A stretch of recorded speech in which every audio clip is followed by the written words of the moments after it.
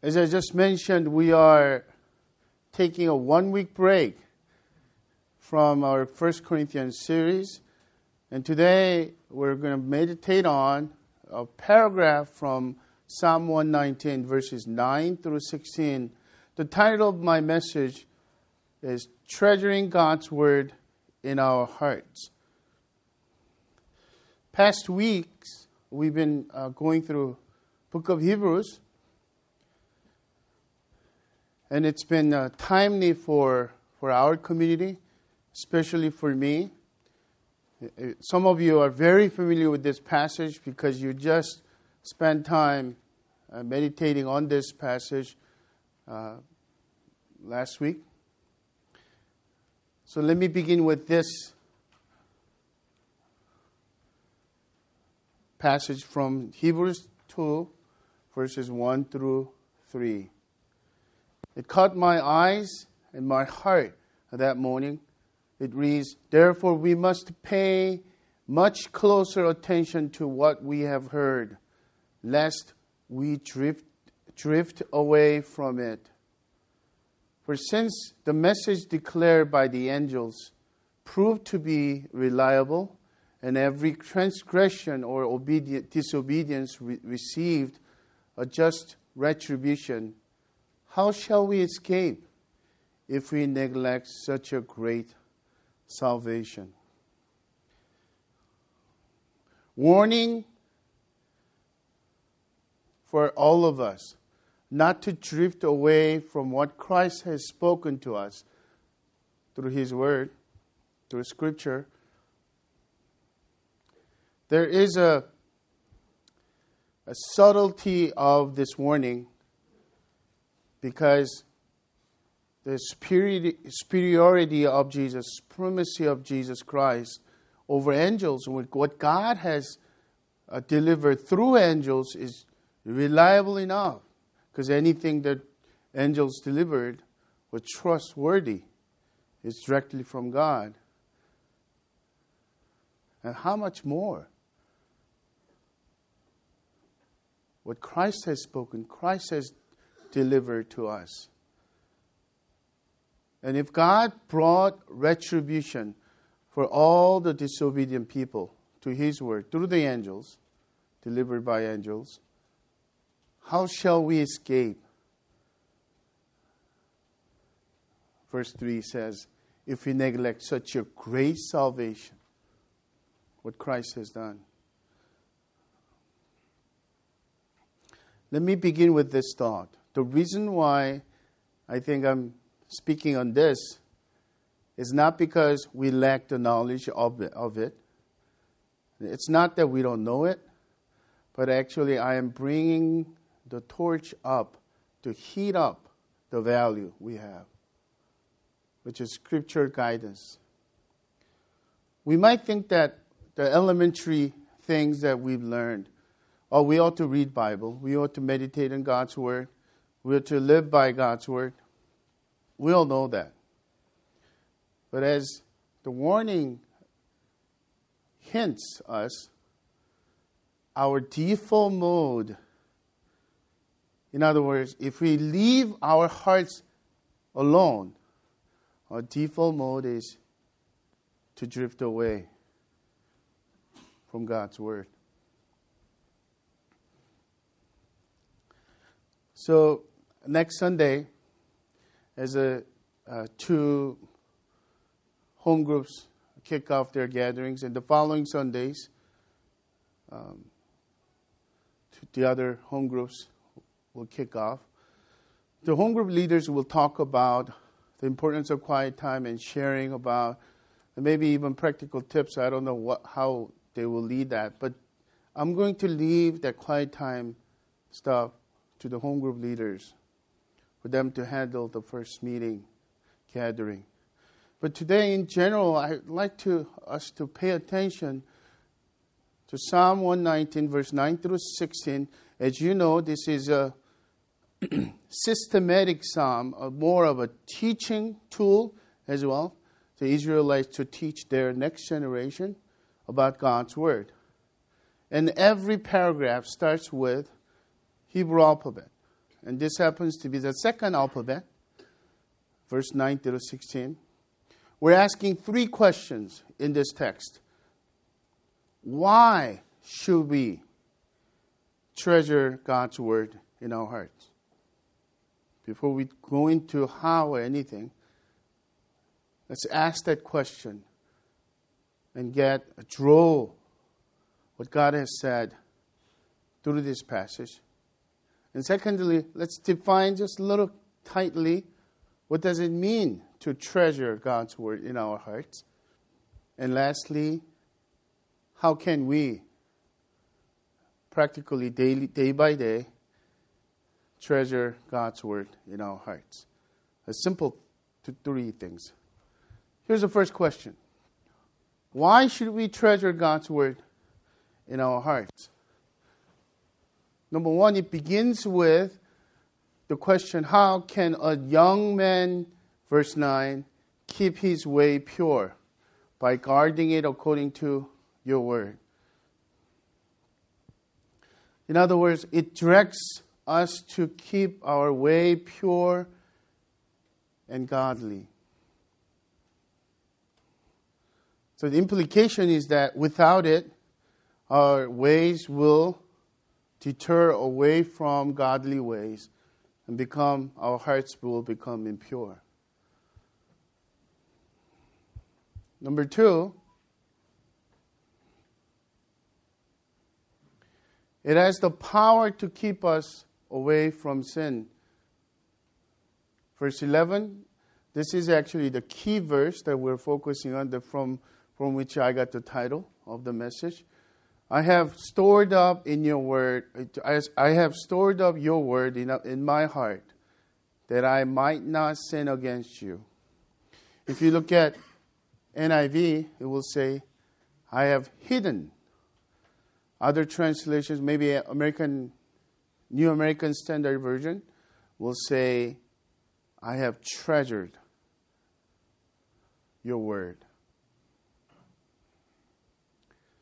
ESV says, I have stored up your word in our heart. So all those expressions are correct. The idea is there is a value, hiding not because you're ashamed of it, hiding because it's so precious. In the old days, there were no banks and there's no security things. So what you do is you hide it deep in your most precious closet or somewhere. So that's the picture. I have stored up your word in my heart, that I might not sin against you. The implication again, without it, I will sin against you.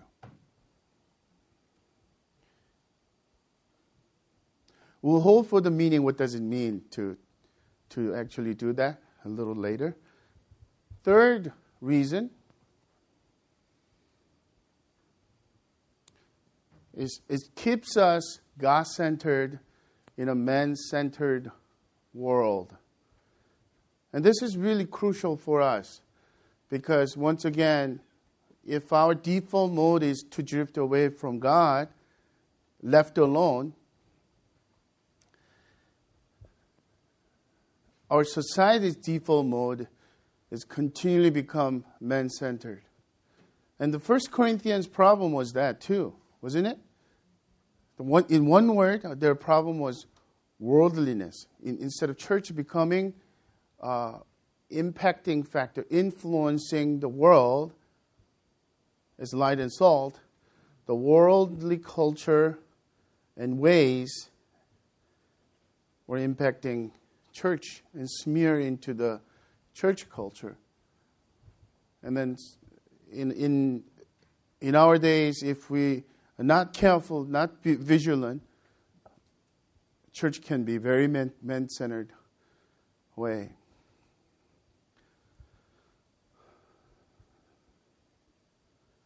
Verse 10, with my whole heart I will seek you. Let me not wander from your commandments. Verse 12, blessed are you, O Lord. teach me your statutes. These are not conditional things to get to what we want, that God becomes a means to an end. And the major problem of American churches these days is that prosperity gospel is the most popular, which is really false gospel. God is not a means to an end. God is an end. Our pursuit of God should be an end. And that actually becomes the central vision of Christ's church, true church. So think with me. It doesn't take evil church, evil group of people to become very man-centered and drift away from God. It becomes very relevant churches. Savvy churches become drifting away from God and God's word, become totally man-centered. God exists for man rather than man exists for God. God is not the subject. We are the subject. And God is a very useful God rather than God is a holy sovereign God who calls us to join Him and join His sovereign plan and purpose. As these two verses kind of indicates, it's point to the ultimate goal of life, to glorify God by enjoying in Him. Fourth and last, verse 13 through 16, guess what that is? With my lips I declare all the rules of your mouth. In the way of your testimonies I delight, as much as in all riches. I will meditate on your precepts and fix my eyes on your ways. I will delight in your statutes. I will not forget your word. Man-centered church, man-centered Christian, worldly Christians, would they do that? Spiritually sick people, would they do that? Naturally. I really think that the sign of spiritual vitality are these. People who desire God. People who continually long for God. And that is not the first, therefore they do that. It's because they do that, those feelings come. It is actually spiritual vitality and joy. Without God's word, without treasuring God's word in our hearts, there is no true joy deep in our heart. Because we don't experience God in a real way. Without God's word and treasuring God's word in our hearts, our spiritual vitality is somewhere beyond the blue, kind of dreamy world. Some missionaries and very extraordinary people enjoy that only.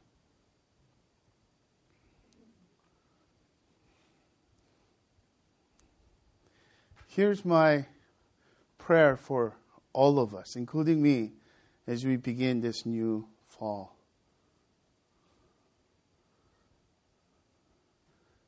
That our lives will be vital spiritually.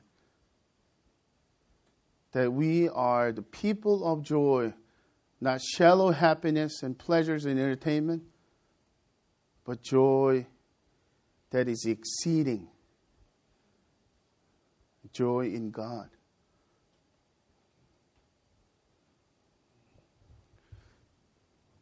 So here are the 4 reasons why we should treasure God's word in our hearts.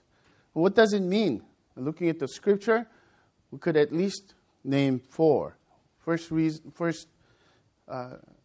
meaning of treasuring God's word in our hearts is that it means to store up scripture in our thoughts and minds and feelings. Being readily available. Do you remember that sometimes when you watch a very late night movie, When you go to sleep, you will actually dream about that. It's in our subconscious level. It's stored up. Some people who are actually meditating on the scripture memory, they actually said that's one of the tips, that we would meditate and memorize scripture right before we go to sleep, because it remains in the subconscious level. It works for them. But the point that I'm making is, treasuring God's Word is storing up. So maybe we could even, in the computer language, the data has to come in. It has to be uploaded.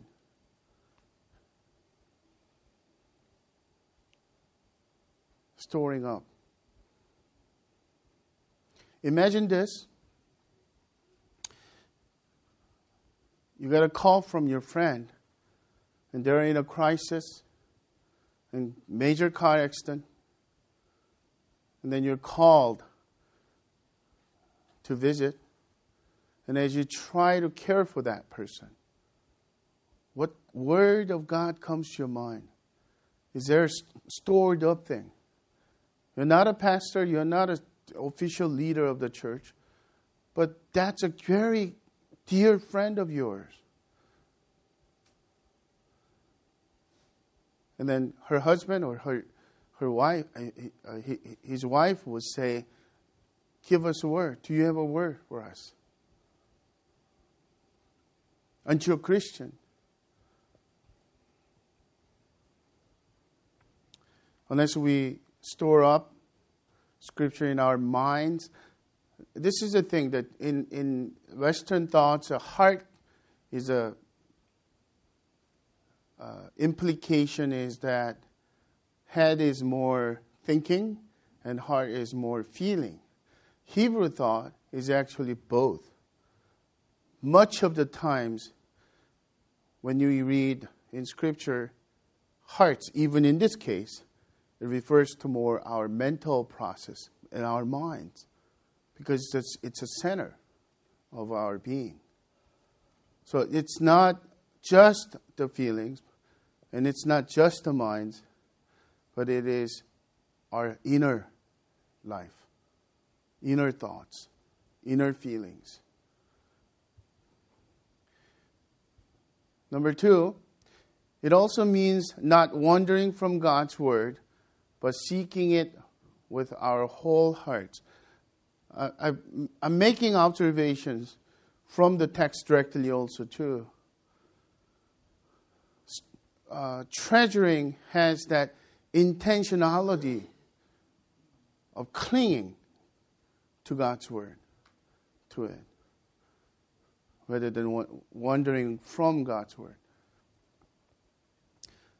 Thirdly, it also means to use our mouth, and there's a word, I will declare your testimonies. Use our mind, I will meditate on your word. Use our eyes to fix on, from today's passage. And the feelings is delight in. Did you know that? Our intentional, deliberate obedience to feel things is part of command here. To delight in, rather than waiting for. So maybe one way to put it is, I don't know who said it, act your ways into feeling instead of feeling. Try to feel your ways into acting, because you will never get to it. How many times you feel like, I want to get up and feed my baby or take care of my sick child in the middle of the night? You act your way into it because you're willful side. But as you do that, you feel so much compassion. You don't mind your sleeplessness. You feel so much love. To a point that some moms and dads would say, I would rather have that high fever on me rather than on my child. The same thing with Scripture. I'm going to hold myself back because on the how part we're going to talk about dealing with our feelings and just when God's Word becomes so dull to us. But it means a deliberate use of mind, our mouth and eyes and feelings, not to forget God's Word. That's what it means to treasure God's Word in our hearts. And fourthly, it means to value God's Word, not just as our authority or supreme authority of our faith and conduct, but also as our treasure, more precious than silver or gold. Is it?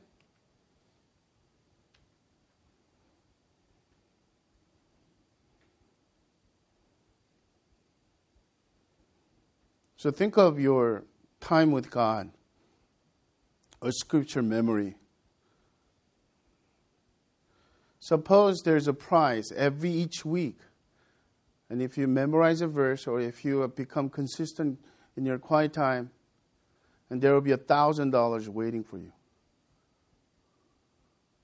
And suddenly the picture changes, right? There's no problem, I'll do it. At the end of the week, I get $1,000 every week. But in that Psalm 119, Psalm 19 verse 10 said that it is more to be desired to be more than gold, fine gold, sweeter than honeycomb. Do we really believe God is trustworthy? That what He's saying is really true?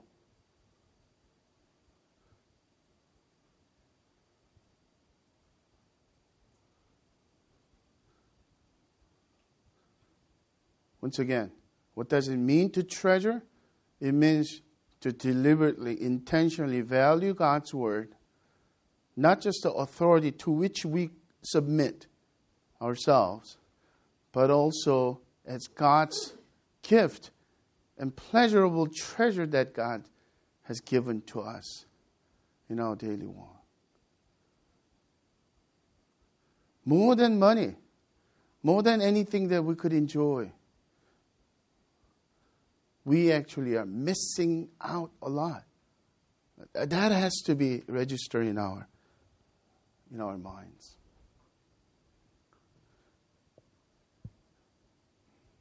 So these are 4 ways of looking at what it means to treasure God's Word in our hearts. Now, let me be utterly practical.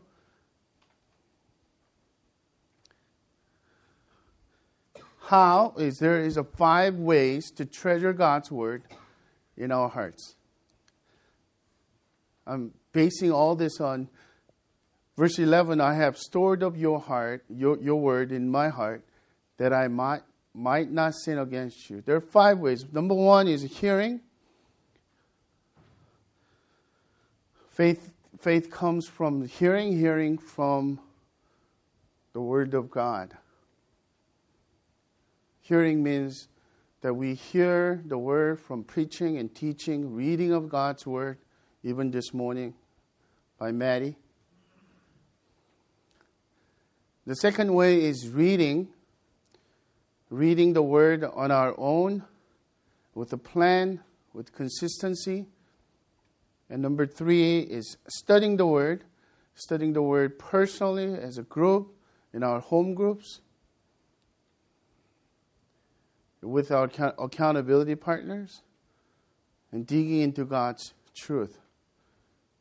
Number 4 is memorizing God's Word to have sword of Spirit readily available for defeating the devil in various circumstances. Number 5, and lastly, meditating meditating on God's Word, and thinking of its meaning and application over and over. The cow has several stomachs. They will chew on it, chew on their food, and put it in one stomach, and regurgitate, and chew on it again, and put it in another stomach. That is a process of meditation.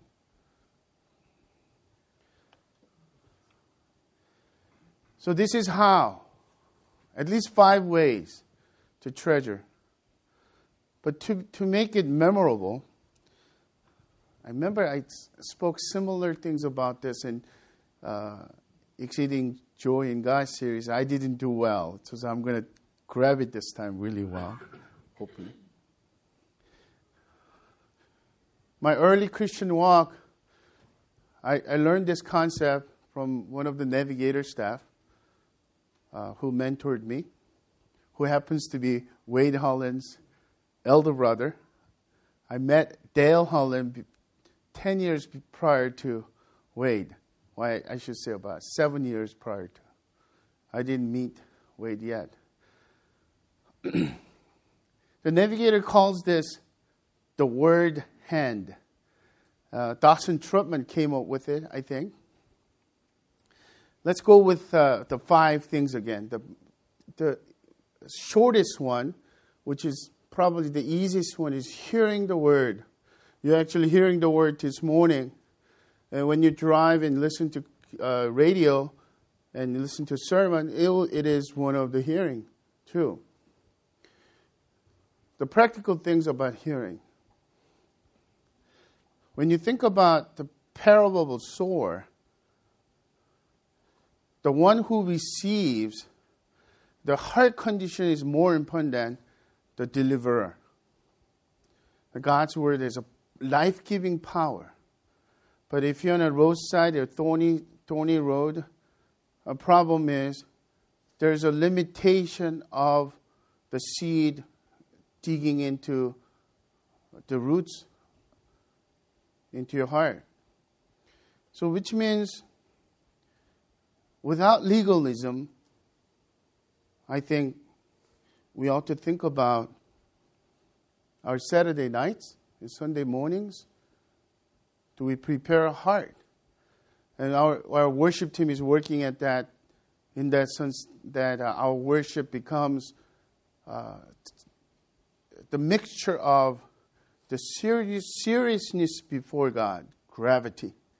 We know the gravity of God's holiness, God's sovereignty.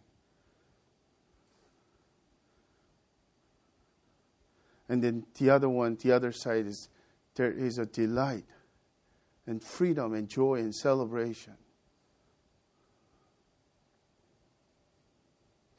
So I'm repeating myself again. Without legalism, Saturday night, preparing your heart. Instead of worldly way of staying up late night and partying and whatnot, preparing our hearts to go to sleep and to have plenty of sleep before. By the way, this is a key for Solitude and Silence Day also too. If you prepare your heart and night before, the Saturday morning, the next month we're going to have another one. It makes total difference. When you come to church, you're sitting outside and talking and chatting. How about preparing our hearts? Not so much of legalistic with formalism and sitting down as if you're not really praying, but you're kind of thinking about so many laundry lists but appear to be praying. I'm not talking about things like that. Let's throw away the bad things from the generation before. But the idea of preparation, heart preparation, is godly thing. We could chit-chat, we could share and catch up during the lunchtime.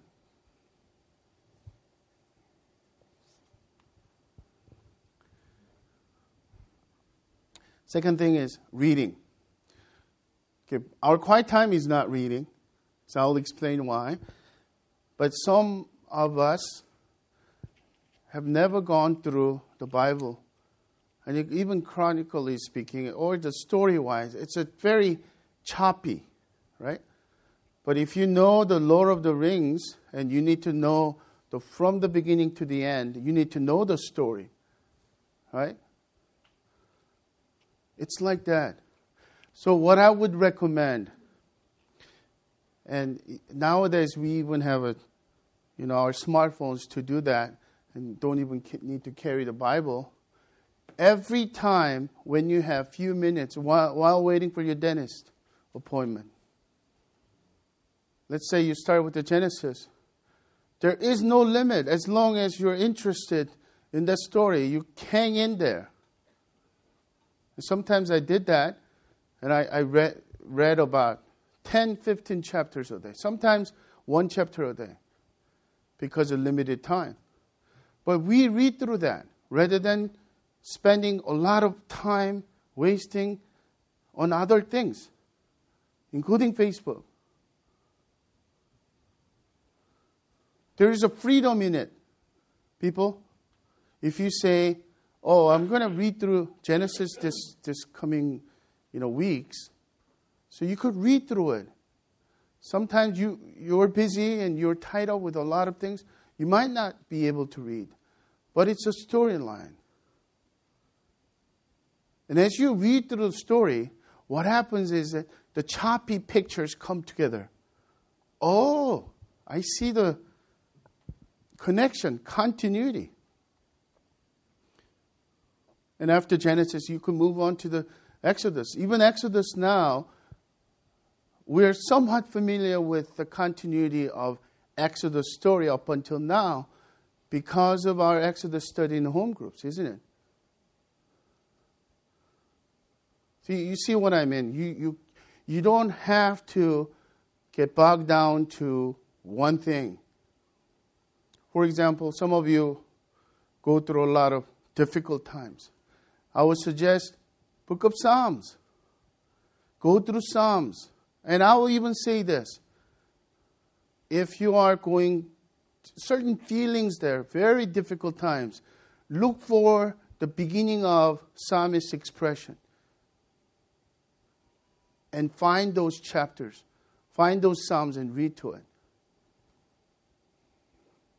It will mean so much to you. In the middle of nowhere, as you're waiting for your kid at your school, you're lined up and you're picking up the kids. During those few meaningless minutes, God can meet you.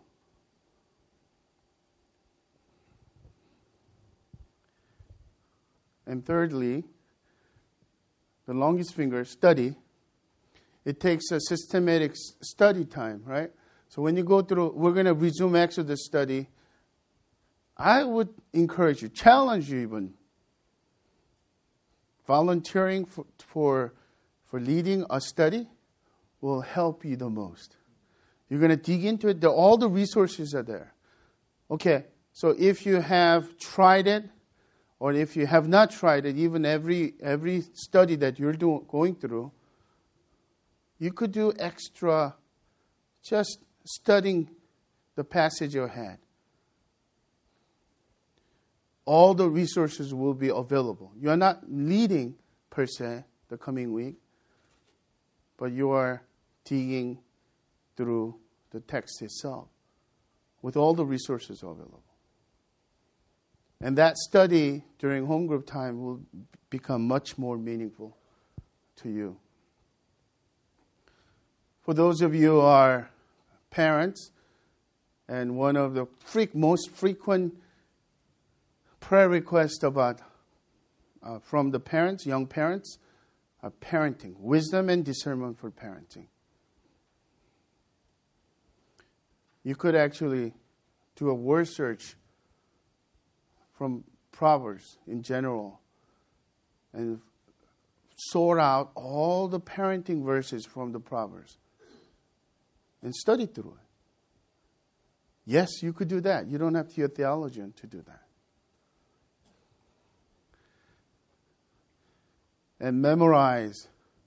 Men and women's group, we should do that. I think it is my responsibility to bring up the torch again.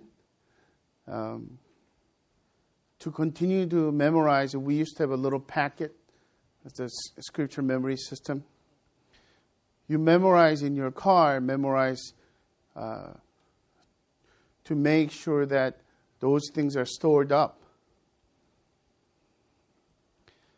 1 Peter 5:7 is one of the scripture memory. It's stored up in my head.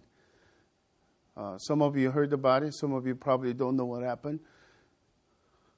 A prayer meeting. I'm leading, right? This is unheard of things. And I got a call that my mom is in car accident. And she's out of nowhere. And at first I said, somebody will take care of it. And wait a minute. My sister and his sister-in-law is out of town for 1 week. My brother can't drive because of sickness right now. So I had to leave. Do you know my anxious heart? I'm not knowing about what happened. And as I'm arriving, I find out, she tells me she's fine physically. But one of those intersections, I have two police cars, and people cleaning up in the middle. I'm talking about massive accidents. And two cars are being towed away. One of them is my mom's car. And I looked at it, and the tow truck driver said, it's totaled. And I believe him without a doubt. It's just massive damage in the front section, in the engine's part.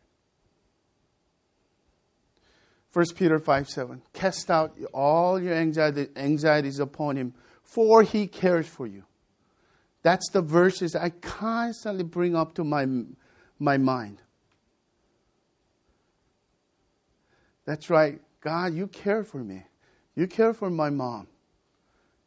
I cast out all these worries, all these concerns to you. And actually, as a matter of fact, I'm still doing that. Making the phone call, and I realize they're going to actually have to call me to follow up. And I'm thinking, great. They have a minivan and the small car, but the one car is gone, and what's going to happen? All these worries. And I'm just using my example as a source of worries. What God's Word and memorization can really help us. And you could do that in the middle of the night when you hear the whispers of the enemy. You could memorize the verse. For there is no condemnation in Christ Jesus. The Lord is my light and my salvation. Whom shall I fear? The Lord is my stronghold. Whom shall I dread? Even the war arises against me, I shall not fear.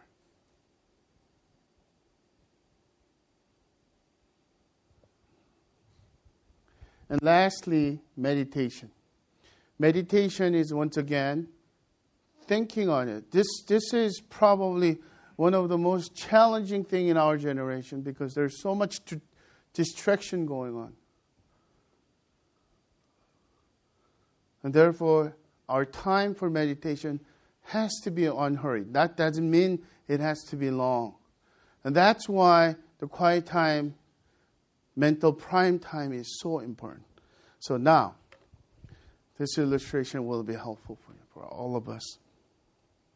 Let's say you want to treasure God's Word with only one pinky, hearing. Just all you do is hear God's Word when you come to church. It will be awfully hard. Hear and read. It's so hard.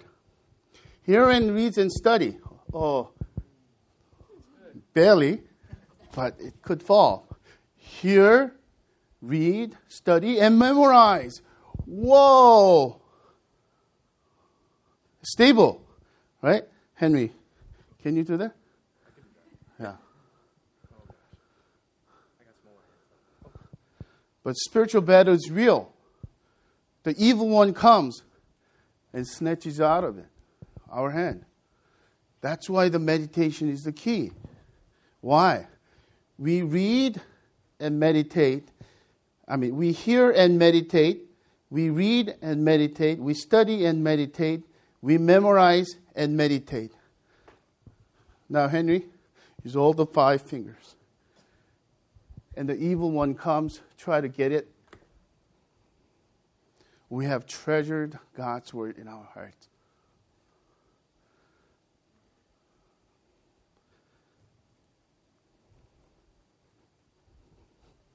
One last practical thing. Lest we feel, how do we start this coming fall? Even this coming week, there are 4 things to remember, to keep in our mind. Remember why. We're apt to drift away from God without God's word. In other words, I need to declare. I need God's word desperately, whether I feel for it or not. Don't you know the pastors, most pastors struggle is a lack of desire for time alone with God for himself or even herself. Not preparing, not teaching. In that sense, I ask for your prayer for me. Second thing, remember to begin with baby steps. It's like same principle with working out. If you work out too much one day, as you begin, you're going to get sore. You won't be able to work out for the rest of the week. Start with very tangible way. Don't try to make a elaborate, idealistic time with God. What you can do. So, for example, you could Sunday come in and sit with God for a few minutes. Instead of talking to people, is preparing your heart. And when you go to some place, doctor's appointment, read through some of the books and set aside 20 minutes of quiet time, just read through it and focus on one passage to reflect on. God, what do you desire to see in me, in my life, through this passage? Simple thing. Baby steps. And somewhere along the line, you will want to spend more time with God and more have a plan for study and other things as well. Number 3, remember that it is a fight of the good fight of the faith. So don't give in. Don't act like something will automatically happen when I study the Bible, when I open the Bible. It is a fight. And Taco and I got together, we have a fight plan, top 10 list together. In other words, as we're looking ahead, it's starting this coming Monday, what will be our determination? Become a warrior. If you don't have a plan, if you don't sharpen your focus, enemy will take your desire away. Number 4, and finally, remember the power of community. If you do it alone, you will most certainly fail. But not only that, it's easier to do it together, and it's more fun to do it together. I had a great time having quiet times with my boys over the summer. And as a family. There's some days that they got up before me. They got up, and before I prompted them, they're looking for quiet time questions. Of course, the younger ones, not the older ones.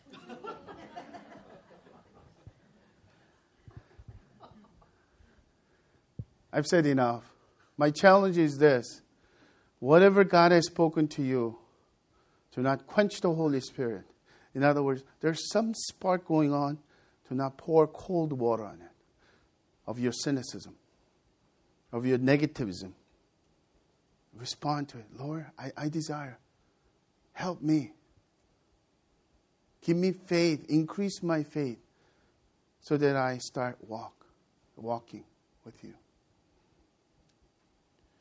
Would you do that? Let's pray.